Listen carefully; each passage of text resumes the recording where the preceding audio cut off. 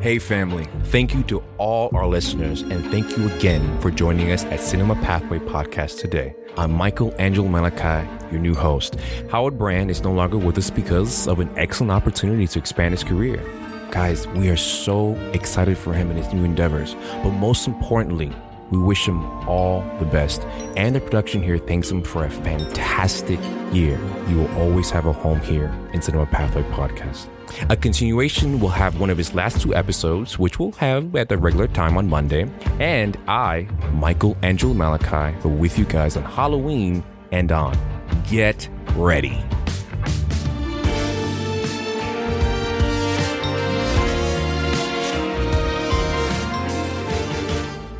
Welcome, film industry professionals, movie aficionados, and aspiring filmmakers. This is the Cinema Pathway Podcast, brought to you by Paradoxical Films. I'm your host, Howard Brand. Join us on a journey behind the camera and, most importantly, beyond what we know about film and the craft of filmmaking. So sit tight, grab some popcorn and soda. Let's go ride on Cinema Pathway.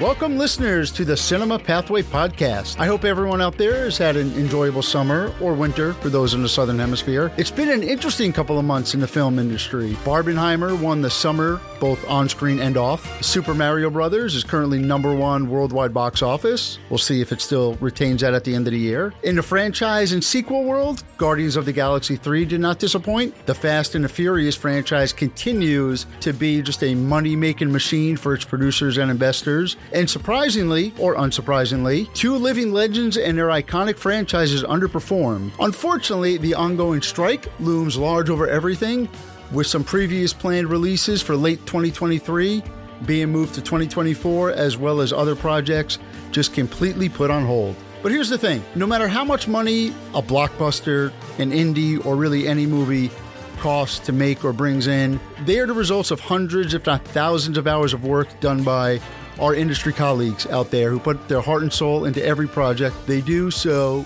a huge shout out to them. Speaking of productions, strikes, everything we talk about here, you're probably familiar with who producers, the directors, the actors, maybe some cinematographers and screenwriters, who they are, what they do, household names. But the next time you watch a movie, pay attention to the credits, particularly the end credit. After you see the above-the-line names come up and it starts to go into the credit roll, you're going to notice that the first person whose name you see is the Unit Production Manager, or UPM. Why are they first? Primarily because not only are they one of the first people hired on a production, without the UPM and their production management team, these movies will most likely never see the light of day or even get their cameras rolling. Today, we have a wonderful guest who is a production manager. She started in music and eventually found her way into the chaotic world of film. In addition to film, she's managed live events, notably the Urban Film Festival here in Miami. She worked her way up from unpaid intern up to producer and beyond. I'm pretty sure that by the end of this episode and after meeting her, you will not be surprised that she accomplished all that. I am happy to welcome Francesca Gonzalez. Thank you for having me. Francie, I mentioned that you worked your way up in the business in a relatively short time, actually. Like I said, you started in music, and not just casually, like, when I played the recorder in third grade. It was a significant part of your life, almost what you dedicated early part of your life to. Take us back to how that first began, and what was that like? So I was, I think you could say, fortunate enough to have parents who were really involved in my upbringing, and started with simple piano classes at the age of 6, and that turned into several years of magnet school and playing in symphonies and orchestras, and then going on to vocal performance. And my entire life was music. It was a very disciplined hobby, you could say. Required a lot of practice, a lot of showing up, a lot of rehearsals. Didn't really give me much time for sports or any other extracurricular activities. And so my entire upbringing was music. Did you always stick with piano? No, I did piano maybe for the first 2 years, and then I ventured into viola, which is like a deeper version of the violin. Did that for about 8.5 years, 9 years maybe. Then in high school, I went strictly into vocal performance, and there we did like opera training. We did musical theater training and then all kinds of performances. So I grew very disciplined in the art of performing, if you will. Did you do a cappella? We did all kinds of things, a cappellas, musicals, parodies, all kinds of stuff. I will admit, Pitch Perfect is a little bit of a guilty pleasure of mine. Really well done. And like other franchises, they just like, you get magic and great things happen in the first one. And then you try to force it into the other ones and they just didn't work. Pitch Perfect was great and Glee, like those creations were so awesome to be in chorus at that time because we're so relatable and we would sometimes sing them, and the whole culture around having those shows at that time was great. It was awesome, right? So then after high school, you made an attempt to stay in music, but kind of went to the other side of music. I think like many others, first of all, I was really good at music, but I never really felt like I chose to do it. I kind of was thrown into it and excelled and did really well. But I think deep down, I always wish I could explore other things. So when I graduated high school and it was time to pick a discipline to go to college, I felt very lost and I felt pretty insecure about pursuing music because it didn't feel aligned deeply with what I wanted to do. But also, I think from a young age, you learn, or there's a stigma. It's not a stigma. Like making it as a musician is incredibly difficult, not just depending on what your goals are, but like financially too. It could be a difficult thing to pursue as a career. So I also just wanted to see what else I was capable of. So I went to Miami-Dade for music business, hoping to merge the worlds between creative and business. And I was always a very resistant student. I loved learning. I loved being in the classroom and discussing things, hated school. And I think it was just a mix of lack of interest of being in these classes as well as immaturity maybe. So I dropped out. I dropped out of college and kind of probably within, maybe 6 months time, I was like, okay, I need a skill set. I need to figure something out. I had like a retail job and I didn't want to go down the path of just job to job. I needed to figure something out. And a friend of mine, a really good friend of mine, is a DP at a film house called Florida Film House. And I said, hey, you guys doing your project soon? Like, can I just come on set and see what it's like? And he said, yeah, come. We have a music video actually coming up soon. You should come. Okay. All right, great. There was a golf course. It was in Wynwood. The studio that Florida Film House is in Wynwood. So the shoot was at this really cool studio called Toe Jam. And I went on set and I said, hey, can I start interning here? And they said, yeah, go ahead. Our food arrives in about an hour. Help us set it up and pass it out. And that is where my filmmaking journey began. And you mentioned something, and it's something we talk about on here about like there's learning in the classroom and learning outside the classroom. Possibly if instead of going to college, you had gone to intern for like, a music studio or something, your experience could have been completely different. It's just sometimes in that classroom setting, it's just not conducive to you learning, and you learn better like hands-on doing it. It's true. I had dabbled into it a little, but I don't think I knew what I was doing. And maybe if I had some guidance too, like 17, kind of like I would go to studios and I would record myself. I mean, I would still do it for fun, but I was like, I don't even know what do I want to do? Do I want to engineer? Do I want to be a producer? And I think the other important thing is, to those 17, 18, 19-year-olds out there, it's okay if you don't know what you want to do. It's so important to know that it's okay. And I know that it's probably doesn't help much at 17 because a lot of people would tell me that, like, it's okay if you don't know. And I'd be like, I need to know. At like your early 20s, you're just trying to become an adult, break out into the world. And you're like, I need to have the answers, or at least I thought I did, to be socially accepted.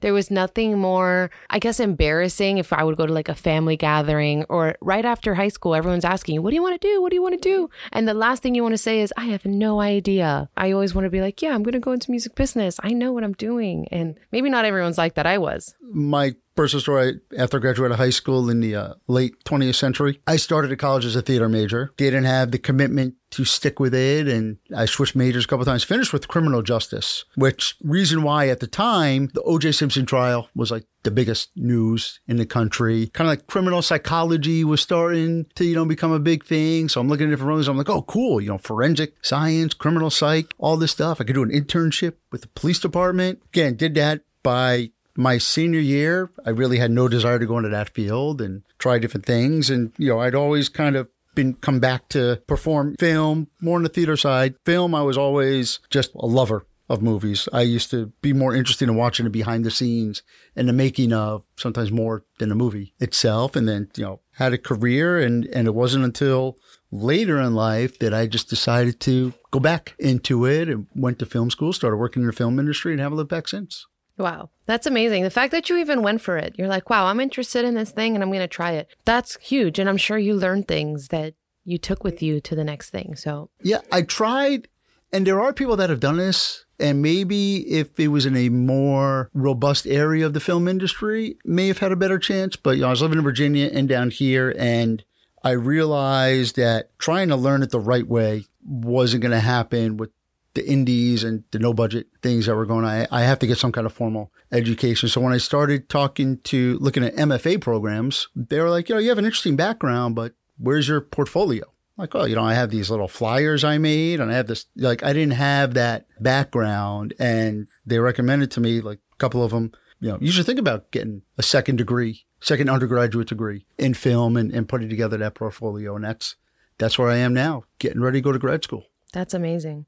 I was really, really lucky at this first internship that I had started. Well, before I grew up in the late 90s, early 2000s, emergence of the internet, emergence of overload of information. And it always appealed to me to watch videos about self-help and how to become your best self and things like that. And one of the things that would always come up in these videos is if you don't know what you want to do, find a good mentor, find someone who knows. And I was like, okay, well, that's a good step. I got to find a good mentor. So I was really lucky that the film house that I had started interning for was just that. And it is a group of people who is dedicated to building the next generation and the next group of people. And they guided me through so much. And it was like college. It was like business school in so many ways. And so I'm really grateful for that. If you're the smartest person in the room, find another room.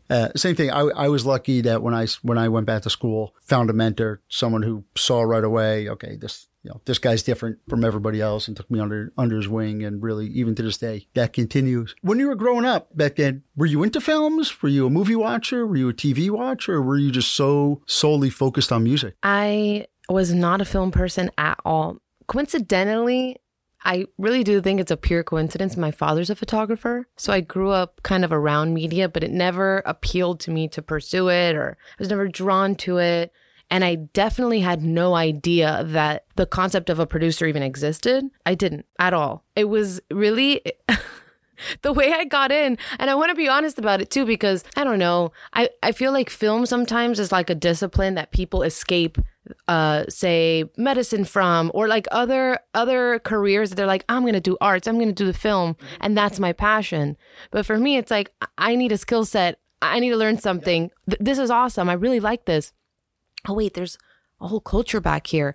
I kind of learned about it backwards. And I think what I love about about film is not the cinematics, creative side of it as much as I do the business side and the storytelling side. And me, when I was growing up, I grew up in northern New Jersey, right outside New York City, so surrounded by theater. I may or may not have even known at NYU had a film program, but working in film or doing that, Hollywood, it was such a pipe dream. I mean, it was something that wasn't even real or feasible.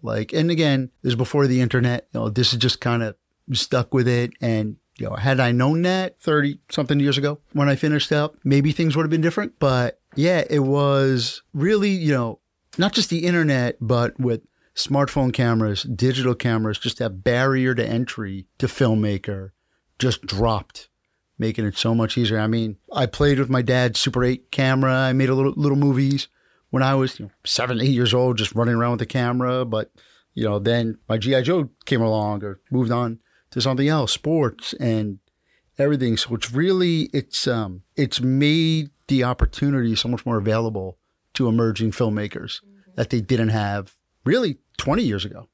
Yeah. That we talked a little bit on this. One of my favorite books, and something I encourage every emerging filmmaker to read, is A Rebel Without a Crew. It's Robert Rodriguez's diary of when he was making El Mariachi, that made it for $7,000 he was sneaking film back and forth across the border, and just by circumstances, it got into Sundance, found a distributor, they invested some money into fixing up the post, and then, and that's how his career came off. It's an first inspiring story because, it can be done.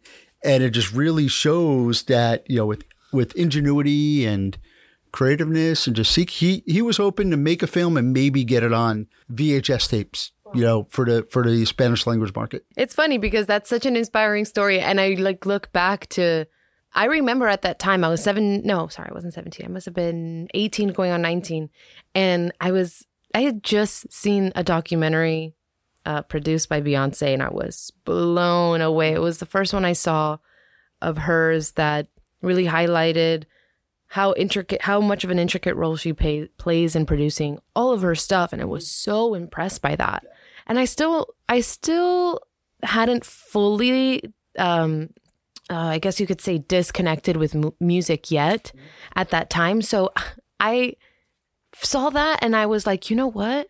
If I want to be able to produce my own music videos, I got to understand the process of producing. I need to understand it. I need to do that. And so that's really what drove me to dip my toe in. But it was a roller coaster. Yeah. Once I had started, I had learned all about all kinds of different type of things that I could do. So that was my first segue, really, Beyonce. And you missed the days back when MTV actually played music videos. And not just reruns of ridiculousness in Jersey Shore. Yeah. You mentioned you found a mentor. Talk a little bit about that. Like how important that was, what they taught you. Did you have to, convince them to take you under their wing, or they just saw something in you? First of all, I've had several. I never really have had just one. I would say that whole umbrella of that team were all my mentors, were all my teachers. Different ones taught me different things. Marco, who's the owner of that film house, one of the co-owners, he is like the executive producer there. So just to paint the picture, for like 2 weeks, I was mopping and cleaning and organizing the prop department and organizing anything that there was to do. I would just kind of come up with things to do. I didn't want them to have to ask me to do things. So I was a very proactive intern. My first official assignment, if they want me to say this, but I'll say it, they gave me like a stack of papers that must have been like 6 inches thick. And it was like hot pink neon paper because they didn't have white paper. And it was like 4 years of bank statements. And they're like, hey, like we need help to catch up on our taxes. Try this activity, like itemize this is entertainment and food, and this is this and that. I'm like, okay. Took me about 2 weeks to do that. And I mean, they weren't going solely off of my work, but I think they were like, okay, she could do stuff. And Marco guided me more on like business administration, managing teams, producing projects from the start, like all of the, that's where I learned on the feature film side, like how to break down a script, how to make, my first schedule and movie magic. All of those things were that side. And then on the other hand, we had Blademil, he goes by Blah. He's like the creative head of Florida Film House. And just like, there would be so many times where we'd be sitting and, he'd be editing something and he was really like the storyteller. He really knew how to craft a story. And I learned a lot about that from him. I learned how to edit from him. So I had a really good balance of business and creative there. And those are two people who are always willing and excited to teach.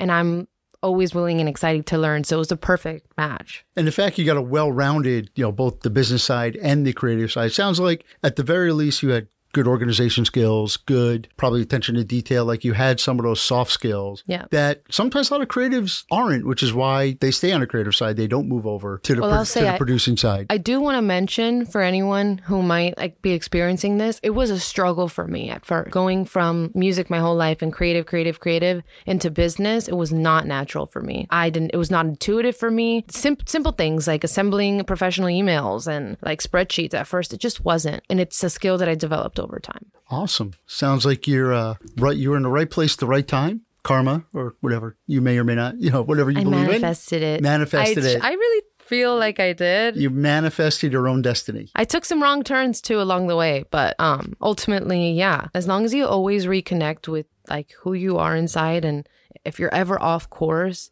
that's really all it takes to kind of get back on track, as long as you're really being true to you. And don't be afraid to fail. You're going to fail. You're going to fail. Like, I think like a lot of, and again, I'm not bashing today's youth. I'm not bashing parents, but there's so much effort being put into remove pitfalls and try to remove failure from people's lives as they're growing up, that they don't learn how to handle it. And when they first start to encounter it in their late teens, early 20s, they don't know how to handle it and end up really going off the rails. It's great. We're going to take a quick break and we'll be right back. Cinevideotech and Paradoxical Films are pleased to bring you Tell Your Story Master Training Workshops. You will learn how to work with actual 16mm and 35mm film and film cameras, as well as how to load and change magazines. In addition, the workshop will teach you what it takes to work on set as a first or second assistant camera, the fundamentals of lighting, and the pathway to becoming a director of photography. Visit www.paradoxicalfilms.com/tell your story for information on dates, pricing, and how to sign up. Hurry, as seats are limited and classes are filling up quickly.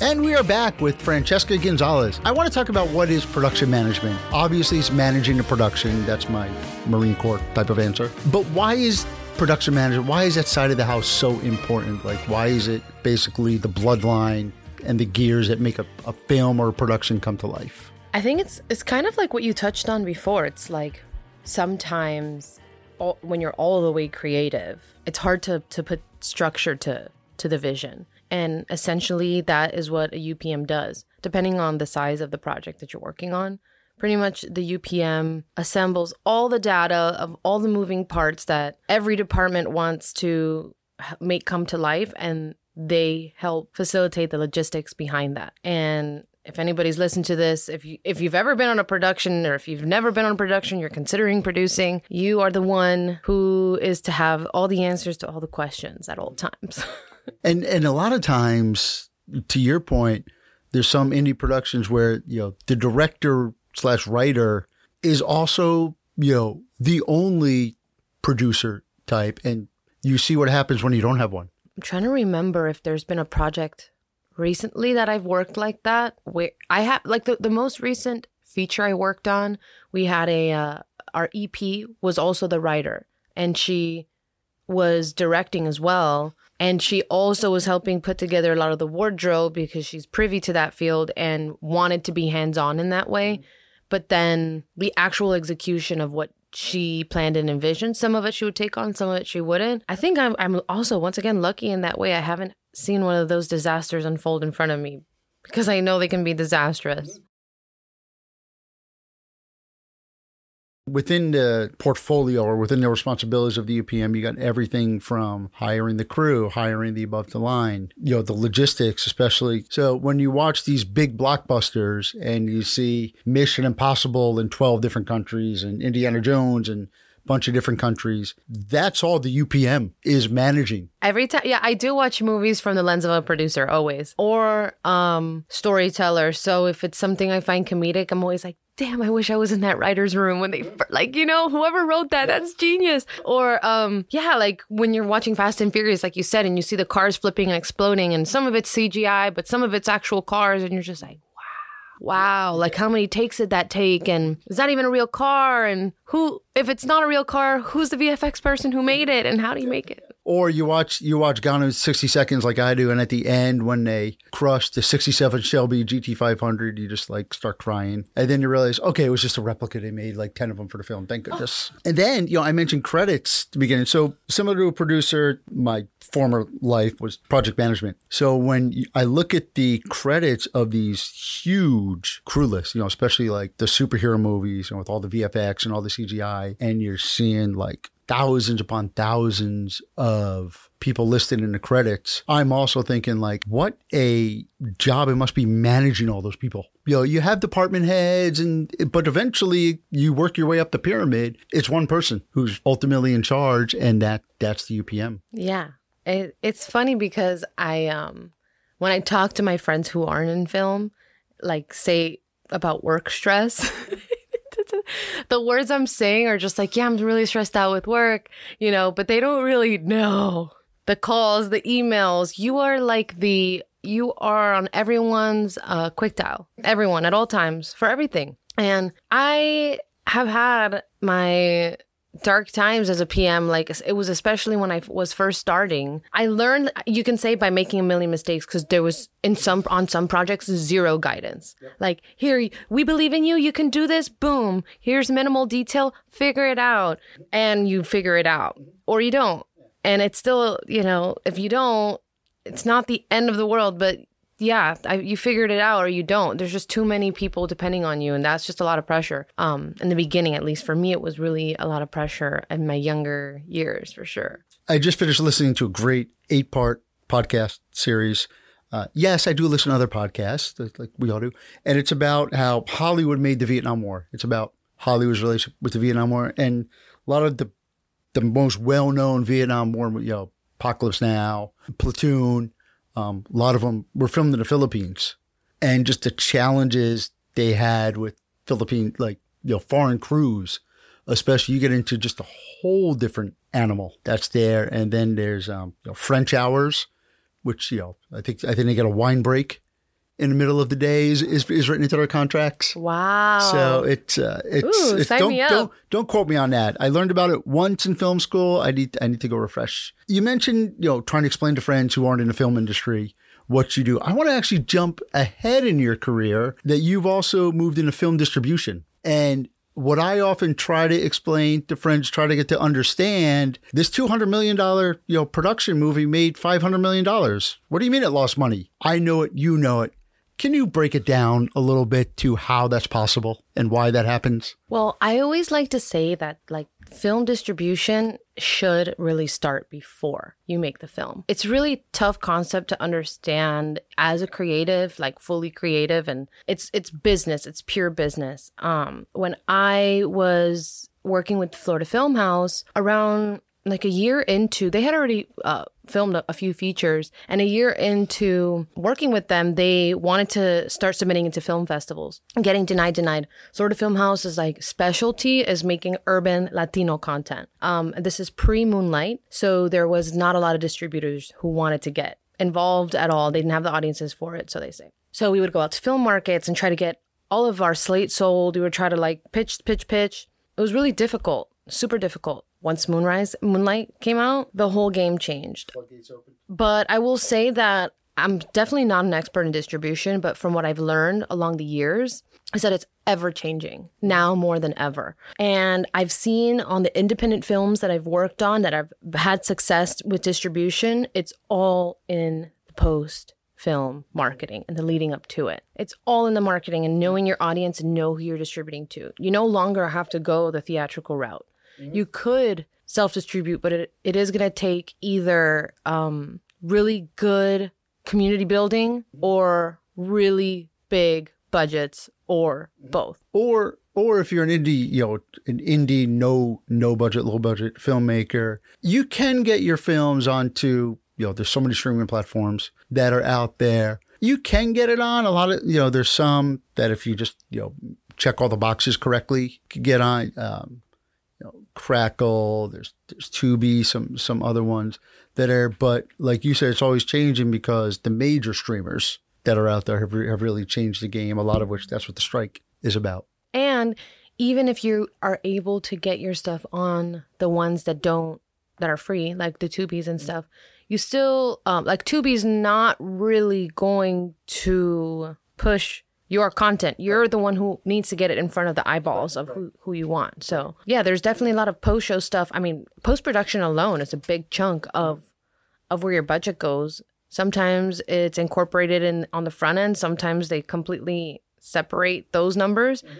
But I would say if you shot a film for 200 and grossed 5, still made a little. We're still talking about the hundreds of millions. So to me, I'm like, that's great. Yeah, I was, I mentioned Mission Impossible 7. I was reading the breakdown yesterday. I teach high school film, so looking for things to bring into class and it broke down how it barely made money. But again, the studios, if they're not, because don't forget, yes, it may make a profit, but that small profit may not be enough to pay back what the investors and were promised and how the points will break down. So the studio ends up having to pay that out of pocket because investors may or may not be okay with not getting their full dividend. Yeah, that's true. I definitely have never worked on that size budget, but I have seen success in the independent space. People who shoot films for, $300,000, which is not a little bit of money, I know.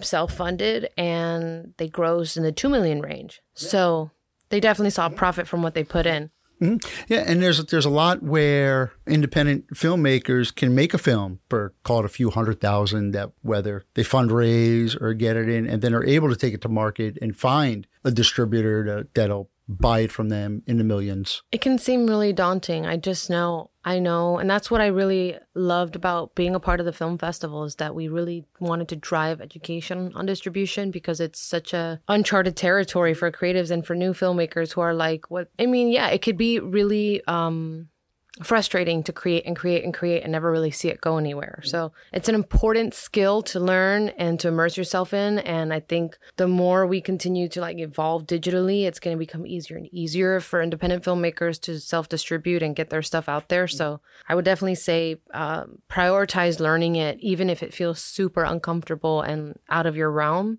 or surround yourself with someone who is good at it and isn't uncomfortable by it, who may be willing to help you. I tell everyone, take advantage of your town or city's public libraries. And your film commissioners. It's a great point. Film commissioners. We have a great film commissioner. Sandy Letterman is always, she's like a giver of tools, information, resources. So, yeah. Sandy Letterman, we talk about her a lot on the podcast, the Broward County Film Commissioner, and the newly elected president of Film Florida, which is the statewide organization. Just recently, within the last month, that happened. Yeah, Sandy is a rock star, and she's really working hard to bring the film industry back to South Florida. We jumped ahead. Let's go back again. You've worked your tail off as an intern. You've gotten noticed. Now you're moving up in your career. What was your first paid job? Your first, I don't want to say real job, but what was, your first real step into this? There's levels. So my first job as a PA, I think, was a music video. And it was actually the Migos. And they're a rap crew. And that was so cool to me. I was like, oh my God, the Migos, this is so cool. That was special. Being that we were an independent film company, what I liked about it is that we were the same crew almost always for every production. And there was guidance, but there was a lot of just learning as you go. So I would say music video, that was my first paid job as a PA. But the first big job I took as a production coordinator, maybe some would have said that role should have been called PM, but I just wasn't even qualified to be called a PM at the time. A producer came into our film house, and he was coordinating filming the media for a big music festival called EDC Las Vegas. The festival has about 180,000 attendees, and the crew is about 140 people. They called me in maybe 2-3 weeks before the gig and gave me as much information as they possibly could. But that one really shell-shocked me. My first EDC, I was 21 maybe, and I was managing 140 people.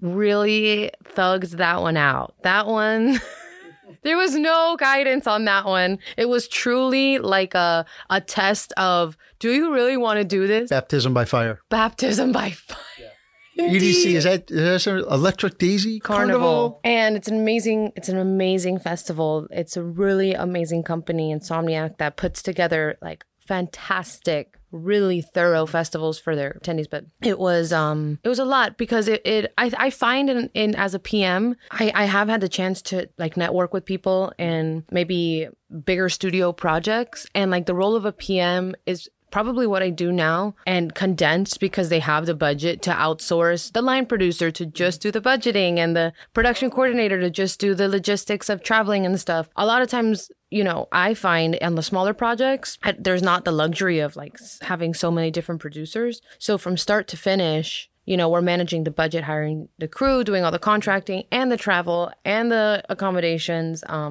and the creative planning, all that stuff goes into it. But that was my first a big break, if you will. One thing I often come across in production is just there never just seems to be enough time. You're always playing catch up. You're always trying to like get back on schedule. Have you ever been in a situation as a PM where there's maybe a new or on the inexperienced side production coordinator or that where the time it takes you to explain and train them to do something right, you find it easier to just do it yourself and get it done? No. You're very fortunate. No. I'll tell you why. No. Because I always know when I'm going to have a new coordinator. And as a producer, I foresee that potential outcome happening. And so I prepare myself, whether it's my job or not, to make sure that I can give this person as much thorough information so that my job becomes easier. I love the training process. I love communicating information down to whoever is going to be on my team to help. And I never leave it to chance. I never, ever position myself that way, because that is your right-hand soldier. And you can't afford to have to teach them stuff. There have been times where I have people around me that aren't as experienced, and I'll still figure out, I'll make it work. I'm really good at like identifying working styles and personalities and just making the best of it, because I've been fortunate enough to at least get enough heads up to be able to do that, even if it's a day or two. So, yeah. Definitely having a right-hand soldier is helpful. Having a right-hand Marine would be even better. Having two is a dream. Yes. Doesn't always happen like that. Is there any, you talked about your baptism by fire. We've talked about failing, and mistakes. Is there any like significant failure or snafu, either not maybe you did, but that you were part of or that impacted you, that taught you a huge lesson? Yeah, actually. So I don't know if this is like, okay, so as a PM working on independent projects, whether they were independent or not, I think as far as me personally, I've always worked very, very hard. Sometimes to the point of exhaustion. Sometimes because I feel like I have to prove something, like I can do it and I'm capable. And I think one of the biggest mistakes that I made, being a producer who for the most part is being subcontracted on jobs. I'm there for a short time. This is not the same as a W-2 employer. I think the biggest mistake that I have made that I've now learned from is you have to remember your place, in the sense that, and you have to remember your worth. I think sometimes I've overextended myself on projects and situations that even if they wanted to nurture and support it, I've burned myself out and I've overworked myself. And I think that's the biggest mistake I've made. And I forget sometimes, like, this is just a project. This is just like for the festivals. This is just a rave. Don't kill yourself. As far as logistical mistakes, I've made plenty. So many, none that were detrimental or that made me reflect as much as the one I just said. Yeah, because you can really burn yourself to the ground. You really can. I've been there, and it's not a fun place to be because you don't maximize your output that way. So yeah, and sometimes it's hard to say to yourself, it's just the production, it's just this, it's just this, because we put so many hours, we put so much blood and sweat, sometimes tears into something. It's hard to not have it just meld into your life. There's been times as a production manager, because remember, there's still other producers and bosses on top of that UPM, always. I've been on several projects where the people above me maybe were just did not have it together, and that made my job very difficult. So I had to learn how, like you said, how to separate. Like, you can care and you can work hard. You can't care and work harder than a certain threshold. Otherwise, you're not gonna be happy. And yeah, I'm just now getting out of like a long period of doing that. Kind of like what we said on one of our breaks. I kind of just stepped away from a full-time position where I was showing up in that way. And had nothing to do with them. It was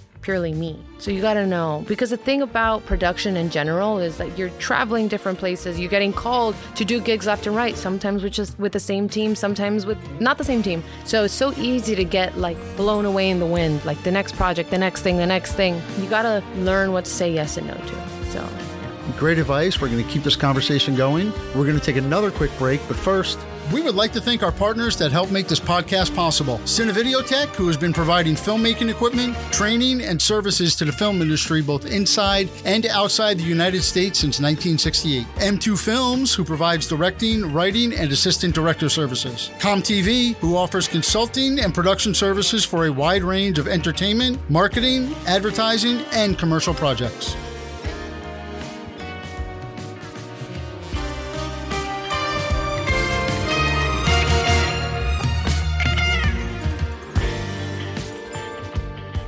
And we are back. So now you work in live events, doing production management. How is that similar to working in films, and how is that different? It's similar in the sense that you're still responsible for the whole execution of the production. It's different in the sense that I find there's a lot less creative involved when doing live events. Specifically, not because of the nature of live events, just because the nature and what my specific role was with the specific client that we had. The process is very different in the sense that when you have a narrative of any kind, narrative project or documentary, you're doing a script breakdown. That's like one of the biggest parts of producing and the pre-production. There's none of that. It's very simplified.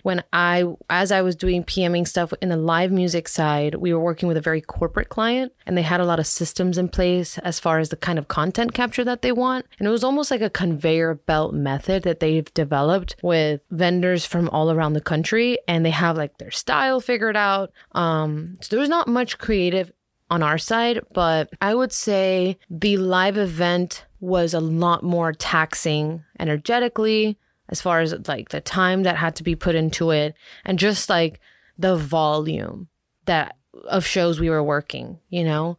I think right now, I mean, I don't even know how many total shows, but it's in the 40s or 50s for the year, and there's 52 weeks in a year. So you are nonstop, you're traveling, you're working 18-hour, 20-hour days with little rest in between, traveling back home for a day or two, going to the next city, producing one show while you're on set for the next show, and never stopping. It is very different than, hey, there's this film, we want to shoot it, you know, in 3 weeks, and we want the pre-pro to be another 3 weeks. So we're adopting you for 6 weeks, and you're going to be a part of this little family. And then you move on and you go on to the next thing. But in the production managing side of the live event stuff that I was doing full time for 2 years, it was pretty much on call for everything at all times. Do you feel that there's more pressure with the live events because they're going live? You really don't have any, if all, flexibility to move things around, where if you're filming a movie, yeah, you know, you have a schedule that you're trying to keep. But if you're shooting an outdoor scene and a hurricane is coming through, you know, you could potentially shuffle the schedule around. You know, you could shoot indoors that day or do other stuff. Really, you know, for a live event, if it starts on this day, this time, that's your hard deadline, and it must stick with that. I don't think the nature of the fact that it's live causes more pressure so long as you do good pre-pro and you prepare yourself. I think what brings on more pressure regardless of the project is, do you have the proper support? I find that the jobs that bring the most pressure are the ones I don't have the support that I need to do the best job that I can. And sometimes you're doing a job that has 40 people and you don't have the support and it feels like pressure. Sometimes you're doing a job that has 140 people and you have the support and you feel equipped to do the job. Your team is everything as a producer and as a PM. Your PAs are everything as a producer and a PM. That's really it. Yeah. Having the right team is very important no matter what the production. And we talked about during one of the breaks, you know, you have made it a point to do this well, you know, in your experience, but producers, PMs, anybody, treat your PAs well. You know, it doesn't mean, and I don't mean, you know, send them limos and cars to pick them up. Like you just said, they are so important. There's a history, some even call it a rite of passage, being a PA and being treated like crap. I was a Marine. When I went to boot camp, the days of hazing, you know, the days like in Full Metal Jacket, you know, the code reds, like, you know, the blanket parties, that stuff didn't happen. Drill instructor never even came close to laying a hand. They didn't have to. You know, their voice and body language was enough to make you quiver. So, you know, if my drill instructor walked in that door right now and I heard him yell brand, you will see me stand up to attention faster than you can imagine. But yeah, they're there to help you. Don't abuse them. Yeah, a PM and a PC is like the head of the octopus and your PAs are the tentacles. They are the extensions of you. They help keep everything running. They feed you, they support you in anything you need, and they really are the glue. I treat my PAs well and don't undermine their role at all as far as like the hierarchy. And I think that's a little bit more prevalent with like the younger generations of filmmakers. I would hope. I'd say my experience is that definitely like growing up, not growing up, but like when I first started in film, like the picture that was painted to me about PAs is that they're like the bottom of the barrel. They're the bottom. They're the bottom feeders, and they're gophers. That's all they're there for. Yeah, they're gophers, and that's what everyone says, and no one wants to be a PA, and it's so not true, and I don't see it like that at all. Yeah, sometimes my PAs are people who are like right borderline of being qualified to be a coordinator with me. Yeah, I don't know. PAs are important. And a lot of people say, you need two things to be a PA, a pulse and a driver's license. And you must be over 25. And you must be over 25, yes, for rental cars. I think, especially film students today coming out of film school, I think they're qualified enough to be more than a PA and be more in a like entry level. They've spent time in camera. They spent time in G&E. They've done production coordinator. So, I'm not saying at a huge Hollywood, but in an indie, low budget production, they could be a third AC. They could be on a G&E team as a grip. I think, I don't know. Again, when we talk about gopher, if it's the right position, yes. But again, PAs still get the go get coffee, go get food. Which, how much are you going to learn about making a film when you're at Starbucks half the day? Yeah, that's true. But I do think, and that's why I really do say it goes back to the team. Like, not everybody is lucky to have like a leader on their team that is looking out for the development of the PAs around them. That's unfortunate. And that's why as a PA, it is your responsibility to give yourself the exposure that you are looking for to move to the next level. It's not always easy. Yeah, sometimes you're stuck lifting things all day or changing trash bags all day. If you want more, you got to figure out who's the person I got to talk to, who's the person I got to know. It's a little tougher on big studio sets. I've learned when I've gone to the West Coast and work on like union jobs, they are not nice in the sense that every department is their own clique. Don't talk to the grip department. You don't talk to the lighting department. You guys don't talk. You come, you do your job, and you leave. That's why I love the independent space, because you form a family and you're depending on each other a lot harder than you are on the big studio sets. Right. And it's easier, actually, I think, to get ahead on the independent sets than it is on a studio set. Absolutely. And I always tell them, keep your eyes and ears open, mouth shut, use common sense. That'll usually get you 95% of the mouth shut is a big one. I have had PAs that don't do that well. And then it just, there is such thing as a disruptive PA. Oh, absolutely. If you want to be in camera, don't go up to the camera team when they're in the middle of a lens change trying to calibrate and they got the first AD yelling at them like, come on. And be like, hey, so what are you guys doing? Tell me how this works. Okay, so I was that PA. Okay, I was that PA. I was, so I could say, like, again, in the independent space, there was like the majority of the sets that I was on, people were more than happy to explain things, more than happy to explain things. And when the energy wasn't that, I think it was very obvious. Like, when this is not the type of energy or the type of person that you should approach, don't do it, And that's why I think even right out of film school, depending on your age, when you're coming out of film school, getting a few a few gigs under your belt as a PA is important, just to see like the dynamics of how a film crew moves. Because you don't want to be the guy that doesn't get called back because they tried to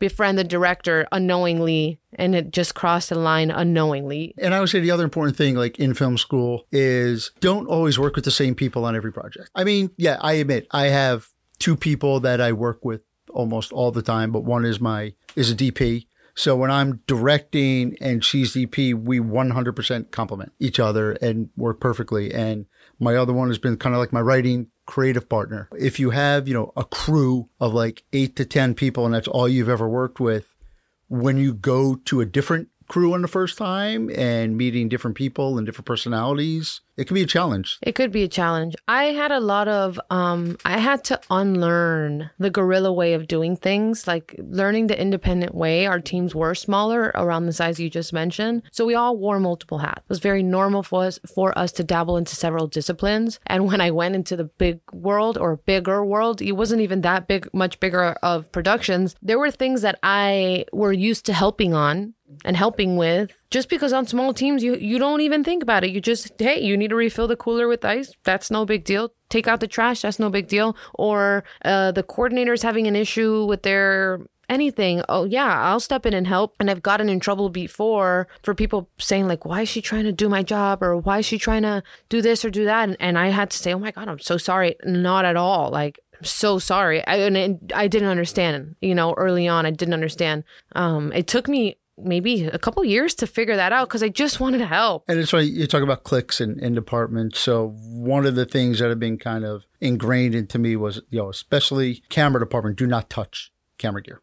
Like just stay away from it. So the first feature I worked on, I was a PA, and like on the first day, the first or second AC asked me, hey, can you go grab our lens case? And I'm like, am I being hazed? I'm like, this is a trick. I'm like, yeah, you want me to get your lens case? Yes. Okay. Witnesses when he got it. And it was just, they were busy and I looked responsible enough to get it. Also on that, I went from PA to AD in 2 days, like 2 or 3 days. So, whoa. Again, if you go in and, it was a small, it wasn't a huge crew. But, if you go in, like you said, work your tail off, be smart, eyes and ears open, mouth shut, pay attention, and just... And think ahead. Think ahead. That's the biggest thing. That's the biggest thing that I think got me ahead. I solved people's problems before they could ask me about it. And that made them want to have me around more. And then delegate bigger and bigger things to me. If you can't be the guy who's like sitting around and like, wait for me to be like, hey, like, what's going on? And like, there's trash everywhere or whatever. You never want to be that guy. I find that it happens a lot. So when you find yourself good PAs, like you gotta keep them around. Or if you're hiring someone who doesn't have the experience,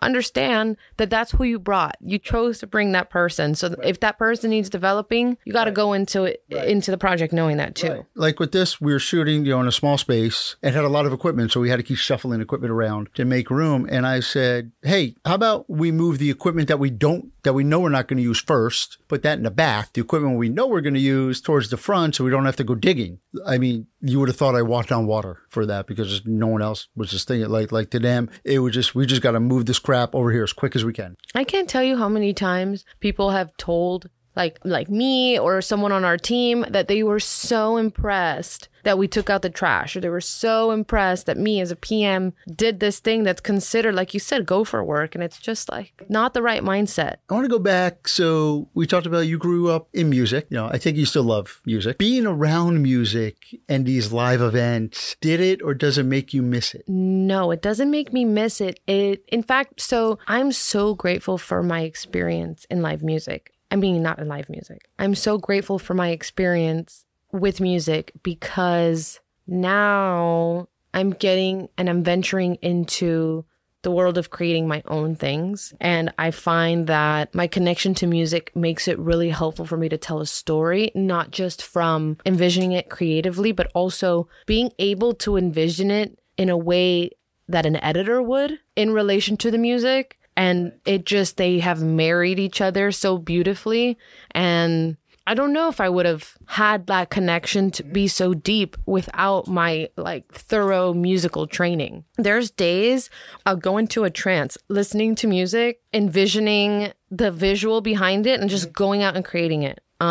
Nothing crazy, nothing intense, nothing crazy, just for fun. But yeah, in fact, but the live music side, I wasn't a big fan of it just because it was electric music and that's not my vibe at all. Not even electric string groups like Bond and Spinfony? Oh, I'm sure. I love them. You know what? It's not electronic music I'm not a big fan of. It's the being at a rave.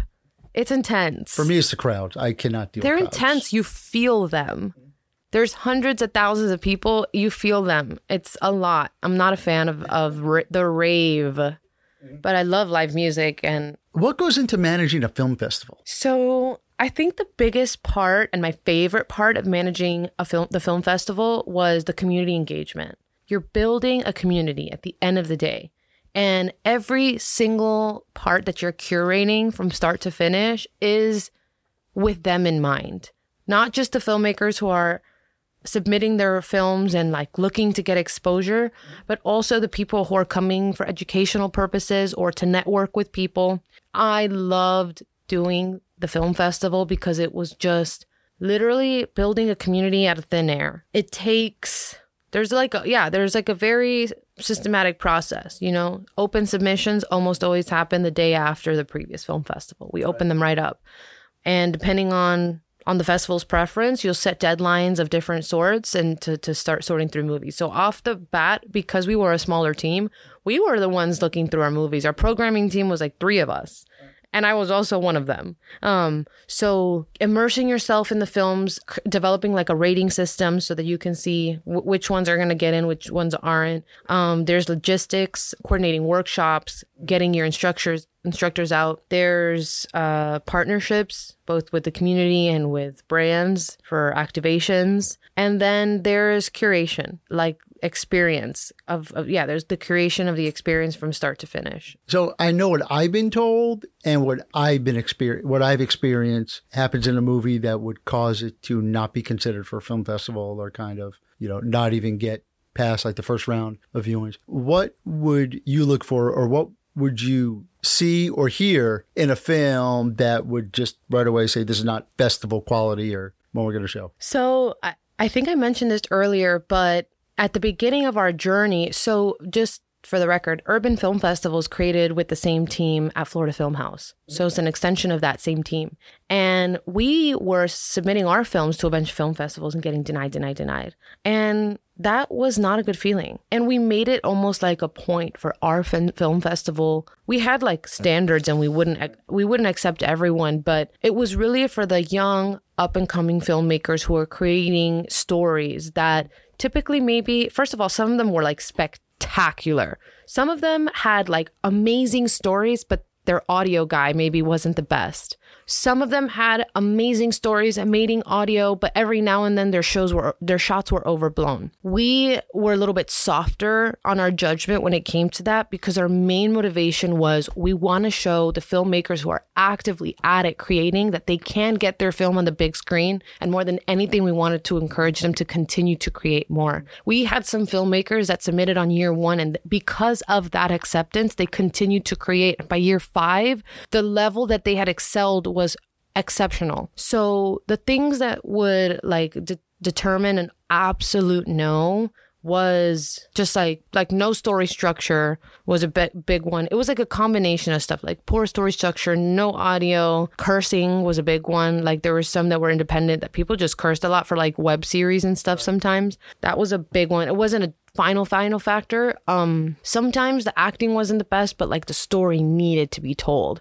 We kind of gauged each film like on a per film basis, and then we would program them based on certain categories. So there would be some that would be like, independent short romance films, or, documentaries in the Latino space, or go around the world with us and watch these documentaries from these Latin countries. So we would find a way to program them based on the submissions that we got, because we just wanted these guys to get the exposure that they needed. And then we would have distributors come out to watch these films and try to broker deals for them as well. So that plus then they have the educational element to it where they can actually learn how to become better. So obviously it excites me. Audio and sound is what I've often been told is just a big factor. And with me, as I was learning to make films, I got to the point where I'm like, I'm just going to make silent films indoors from now on, because I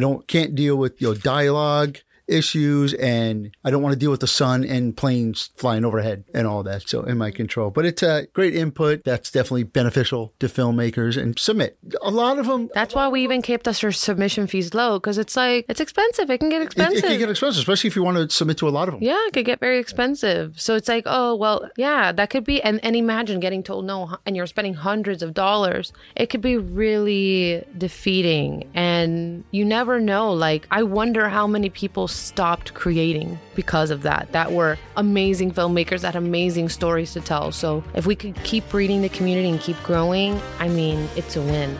Exactly. We're going to take one more break, and we'll be right back to conclude this episode. If you enjoy listening to our podcast, please support us by subscribing on your favorite podcast platform and giving us a rating. Then you can head over to our online store at www.paradoxicalfilms.com/shop, where you can purchase Cinema Pathway gear, including t-shirts, hoodies, stickers, and more. Also, be sure to follow us on Instagram at cinema_pathway_podcast for behind-the-scenes photos and more.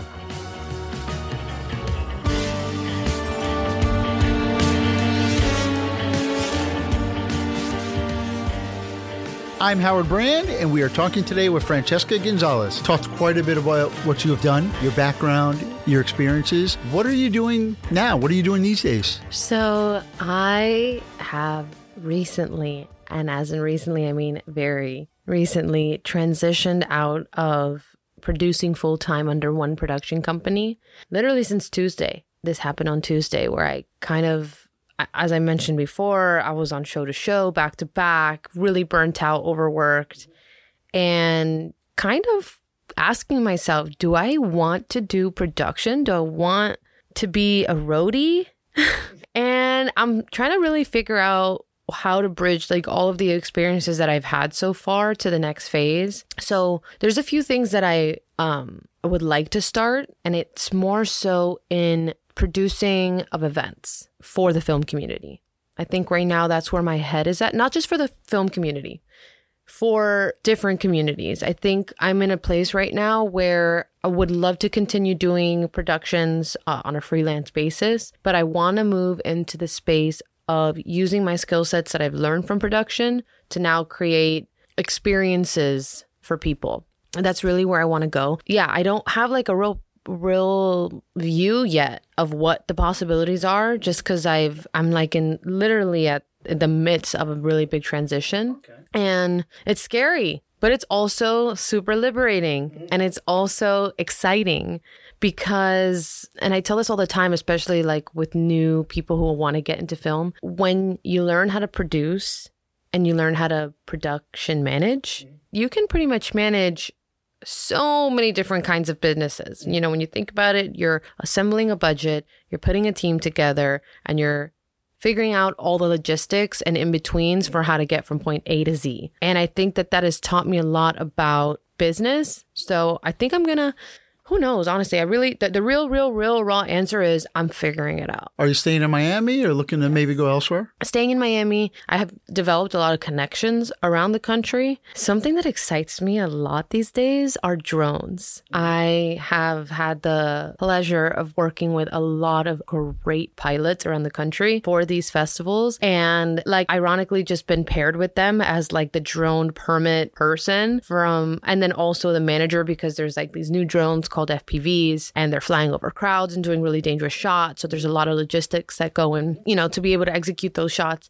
And I'm just captivated by the drone. I would love to get into the space of exploring how I can use my skill sets in that space of the industry, because it's still so new and it's still semi-uncharted territory. So I think after coming from a place that like I felt very burnt out at and like uninspired, I really am like strictly holding the line for myself to only get involved on projects that really call to me, but also with teams that I feel compatible with. Very interesting. And I asked about Miami. What do you want artists, filmmakers, and other creatives to know about Miami and South Florida that they probably don't know, or maybe have a preset notion about that's not true? What I want the filmmakers that are in Florida and in South Florida to know most is about each other. I don't think that we've immersed ourselves as deeply as we can. And I think that because maybe we're not union, or because we're not like the go-to hub for big studio productions, that there's a lot of slept on territory here. There's a lot of great opportunities to connect with people. And I find that, I think really anywhere the film community is like independent wise, no matter where you go, they're hungry to create. But something about Miami has a different grind, I think. And yeah, so for the people in here, I would say your biggest thing you don't know about is each other. And then for the people out of here, I would say don't confuse the fact that we don't have like these big productions and stuff with the fact, as an equal reflection of our talent. We have a lot of talent down here, and a lot of hungry talent down here. And a lot of the East Coast I've seen, I'm so sorry to create a divide between the East and the West, but I have found that the people on the East Coast, they just have a different grit. I don't know what makes that so, but it's here. So, yeah. Yeah, I think that I could expand to a lot of things in life. The East Coast, great. And, the West Coast, just more laid back type thing. And we talked about Sandy before. We talked about the film commissions. And I've been to round tables and other discussions where they want to bring in these bigger production companies. They want to bring in, that's why,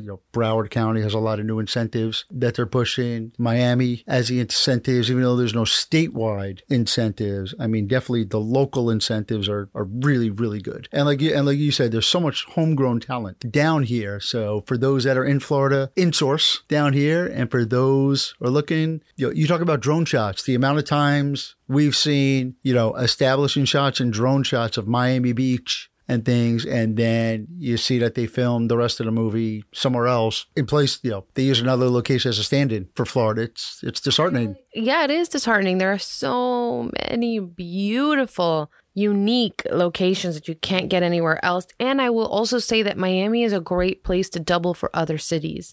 Like, I've shot films that take place in Atlanta and LA that we establish with stock footage and then shoot at these locations that could easily dub for either city. It's so doable. And I guess it depends on the project that you're coming on for. But yeah, you could also probably get better rates than where you would with a union, So yeah, there's pros and cons. But yeah, I'd say location. Growing up, did you ever think this is what you'd be doing? No, not at all. I never really knew what I would be doing. I think I always did music, so I would envision a future in music, but deep down, I just knew it wasn't true. I wanted to be like in sports and in the chess club and on the debate team. I had no intention at all. Zero. Similar to maybe like the guy who's, everyone around him expects him to be a doctor or something, and then he ends up doing something else. I had no clue. Inventing a new nothing bike gear. Yeah. Yeah. Super, super not. But there are elements of it that I connect to, that have always been points that I connect to. Like, I think I've said a million times now, bringing people together, and creating something and working on a team. Those are all elements of things that I get like deep enjoyment from, and production has been able to be a vehicle for that in my life. What sports did you want to play, and have you had an opportunity to get into that as an adult? No. I always wanted to do track and field and volleyball and basketball. Ballet. I always wanted to do ballet because I always understood from like the vocal side that the vocal classical training was the same for dance. I did get to try ballet as an adult last year. It was amazing. Very similar to yoga in some ways. Yeah. And I just would have really loved to be on the debate team. Like, I remember I was at the Portable 7 after school, and we had like after school meetups, and I had to stop going because I had chorus practice, and I was so mad. I was so happy there. Yeah. Speaking of debates, just a little side story. Yesterday, true story. I teach high school film, and in the film 2 class, I was trying to set up something to show, and YouTube wouldn't load, the sound would load. So I have a small class, about 9 students. And just between them, this debate erupted of what is cinema? What is film? Is there a difference?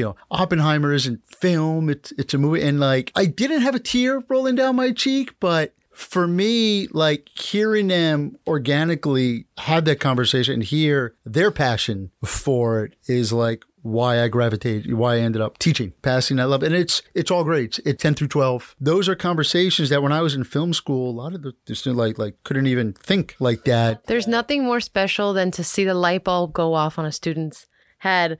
I worked with a non-for-profit for like 3 years called First Take Youth Film Program. And I get it. Like that spark, that excitement, or just like that epiphany. Oh God, it's the best. And I was teaching another class, teaching, 3-act structure, hero's journey and all that. And I say, are there any movies you could think of that doesn't use the traditional 3-act structure? By the time I finished the sentence, one of my students, I think a 9th grader, goes, Pulp Fiction. I was going to say Pulp Fiction. And I'm like, that's the most obvious one. Yeah. So it's weird. A lot of them, I've watched quite a bit of movies from like the 90s, not a lot from like the 2000s to 2015, like around when they were young, some of the more recent ones. But they do know, I use Silence of the Lambs as an example a lot when I'm teaching protagonist, antagonist, because by definition of an antagonist, somebody who's a barrier or obstacle to the protagonist, Hannibal Lecter really doesn't fit that mold. He's actually trying to help her. So who's the antagonist of that. Is it Buffalo Bill? Is it the head doctor at the psychiatric institute? So it's just, and most of them had seen it. So it's. I'm kind of like that too, I guess. I've seen the earlier ones, but then the recent ones couldn't even. No, but I also haven't seen a lot of the older ones. Yeah. Well, and I'm also big. Michael Mann is my favorite director. So one of his films, Manhunter, is the original that introduced Hannibal Lecter. That's the original adaptation of Red Dragon. If someone's interested in following your footsteps, they want to have the type of career you've had. And you talked a lot about how you started off, you worked hard, this and that. What, if you could give them one piece of advice, what would that be? As far as getting started, I would say ask yourself, where do you want to be and how can you reverse engineer the steps so that you can figure out step one. Step one, in my opinion, would be if you want to be a production manager one day, you need to immerse yourself in an environment where you'll have the opportunity to understand every facet of production. Sometimes that's being a PA. Sometimes that's watching YouTube videos and understanding what the grip and gaff department do. Sometimes that's working with your buddy that just wants to shoot a quick music video because he doesn't have the budget and wants to figure it out. To be a production manager, you need to understand all facets of production and operation. So get yourself in the room with the people that are doing those things and shadow them, ask them. People like teaching. People like passing the baton. There's so many professionals who would love to give down all their knowledge, to give you the guides to not make the mistakes they made. And they're everywhere. So make sure that don't fall into the trap of wanting to be so independent that you don't get help or support. Help and support is what's going to take you far, and it's going to help you build the networks to go. Like the people you surround yourself with are going to dictate the next outcomes in your life, 100%. And what you just mentioned about passing on knowledge and teaching, and again, this podcast isn't about filmmaking, writing, the whole process of making films and everything, but I also passing that knowledge on. Engaging and supporting emerging artists, and teaching also gives stability. Part of it is this podcast. I get to geek out on my love of films. That's awesome. Yeah. I wish I could spend more time with younger minds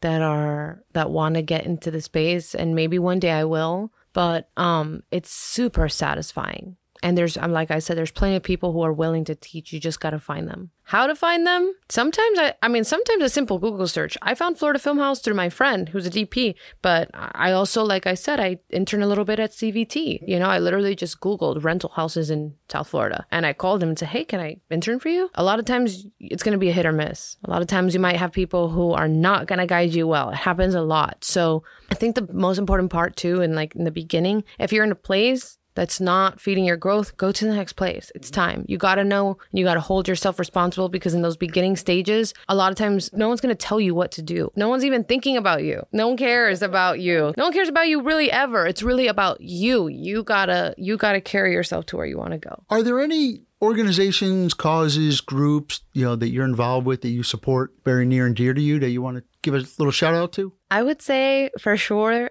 the First Take Youth Film Program is a huge one. They're doing great things in the community to teach the next generation of filmmakers. That's a big one. Urban Film Festival is a big one. Really is a great resource, and almost free, almost all around free festival for people to engage in stuff. Occasionally they'll do recordings of their workshops and stuff. Connecting with the Urban Film Festival, I think, is a big one for any up and coming filmmaker. And Film Florida is a big one, especially for women in film. They're always doing meetups, fantastic meetups too. I've met really great people. I've also met guys at their all women meetups, which is funny. Film Florida is a big one. Yeah, I would say those are my three faves. Last question, most important. Where can our listeners find you? Find you on social media? Where can they learn more about you and get in touch with you? The best way to get in touch with me is probably social media right now. From there, we'll probably transfer over to email or phone number. But my Instagram is at Frenchie.g. That's the only socials I have. I mean, I made a Facebook account just to be on an all women's production group and some drone groups. So you can find me on Facebook, Francesca Victoria Gonzalez, and that's where you find me. I'm going to show my age. I still use Facebook. a lot. I deleted mine and then I restarted it. I have to because I grew up in New Jersey, boarding school in Connecticut, College, Rhode Island, Marine Corps. It's the best way to stay connected to people, and if there was a better way to do it, besides keeping an old-fashioned date book or something, I probably would. But for right now, that's my connection to my greater world. Anything else? Any other parting words? Thank you for this. This was my first ever podcast in film, and it was nice to reflect on my own journey. So that's what it's about, the pathway. Well, we thank you. This has been wonderful, insightful, excellent. You are a delight to have on the show and a delight to speak with. You have an open invitation to come back to the podcast in the future. We're excited to see where these next steps in your journey take you, and hopefully you'll let us know. Thank you. I will. Great. Thank you so much. To our listeners, thank you again for joining us on the Cinema Pathway Podcast today. I'm your host, Howard Brand. Our director is Miguel Miller. Our producer is Juliette Deson, with associate producer Victor Ferreira. The executive producer is Freddie R. Rodriguez. This has been a presentation of Paradoxical Films. Please visit our website, www.paradoxicalfilms.com, for more information about today's podcast. You can also email us at cinemapathway@paradoxicalfilms.com, where you could send any comments or suggestions for future episodes. Remember to subscribe to the Cinema Pathway podcast on your favorite podcast platform, and visit our online store at www.paradoxicalfilms.com/store to get your Cinema Pathway gear, and follow us on Instagram at cinema_pathway_podcast for behind the scenes photos and more. We hope you will join us for our next episode, where we will continue bringing on special guests to talk about the craft of filmmaking right here on the Cinema Pathway podcast.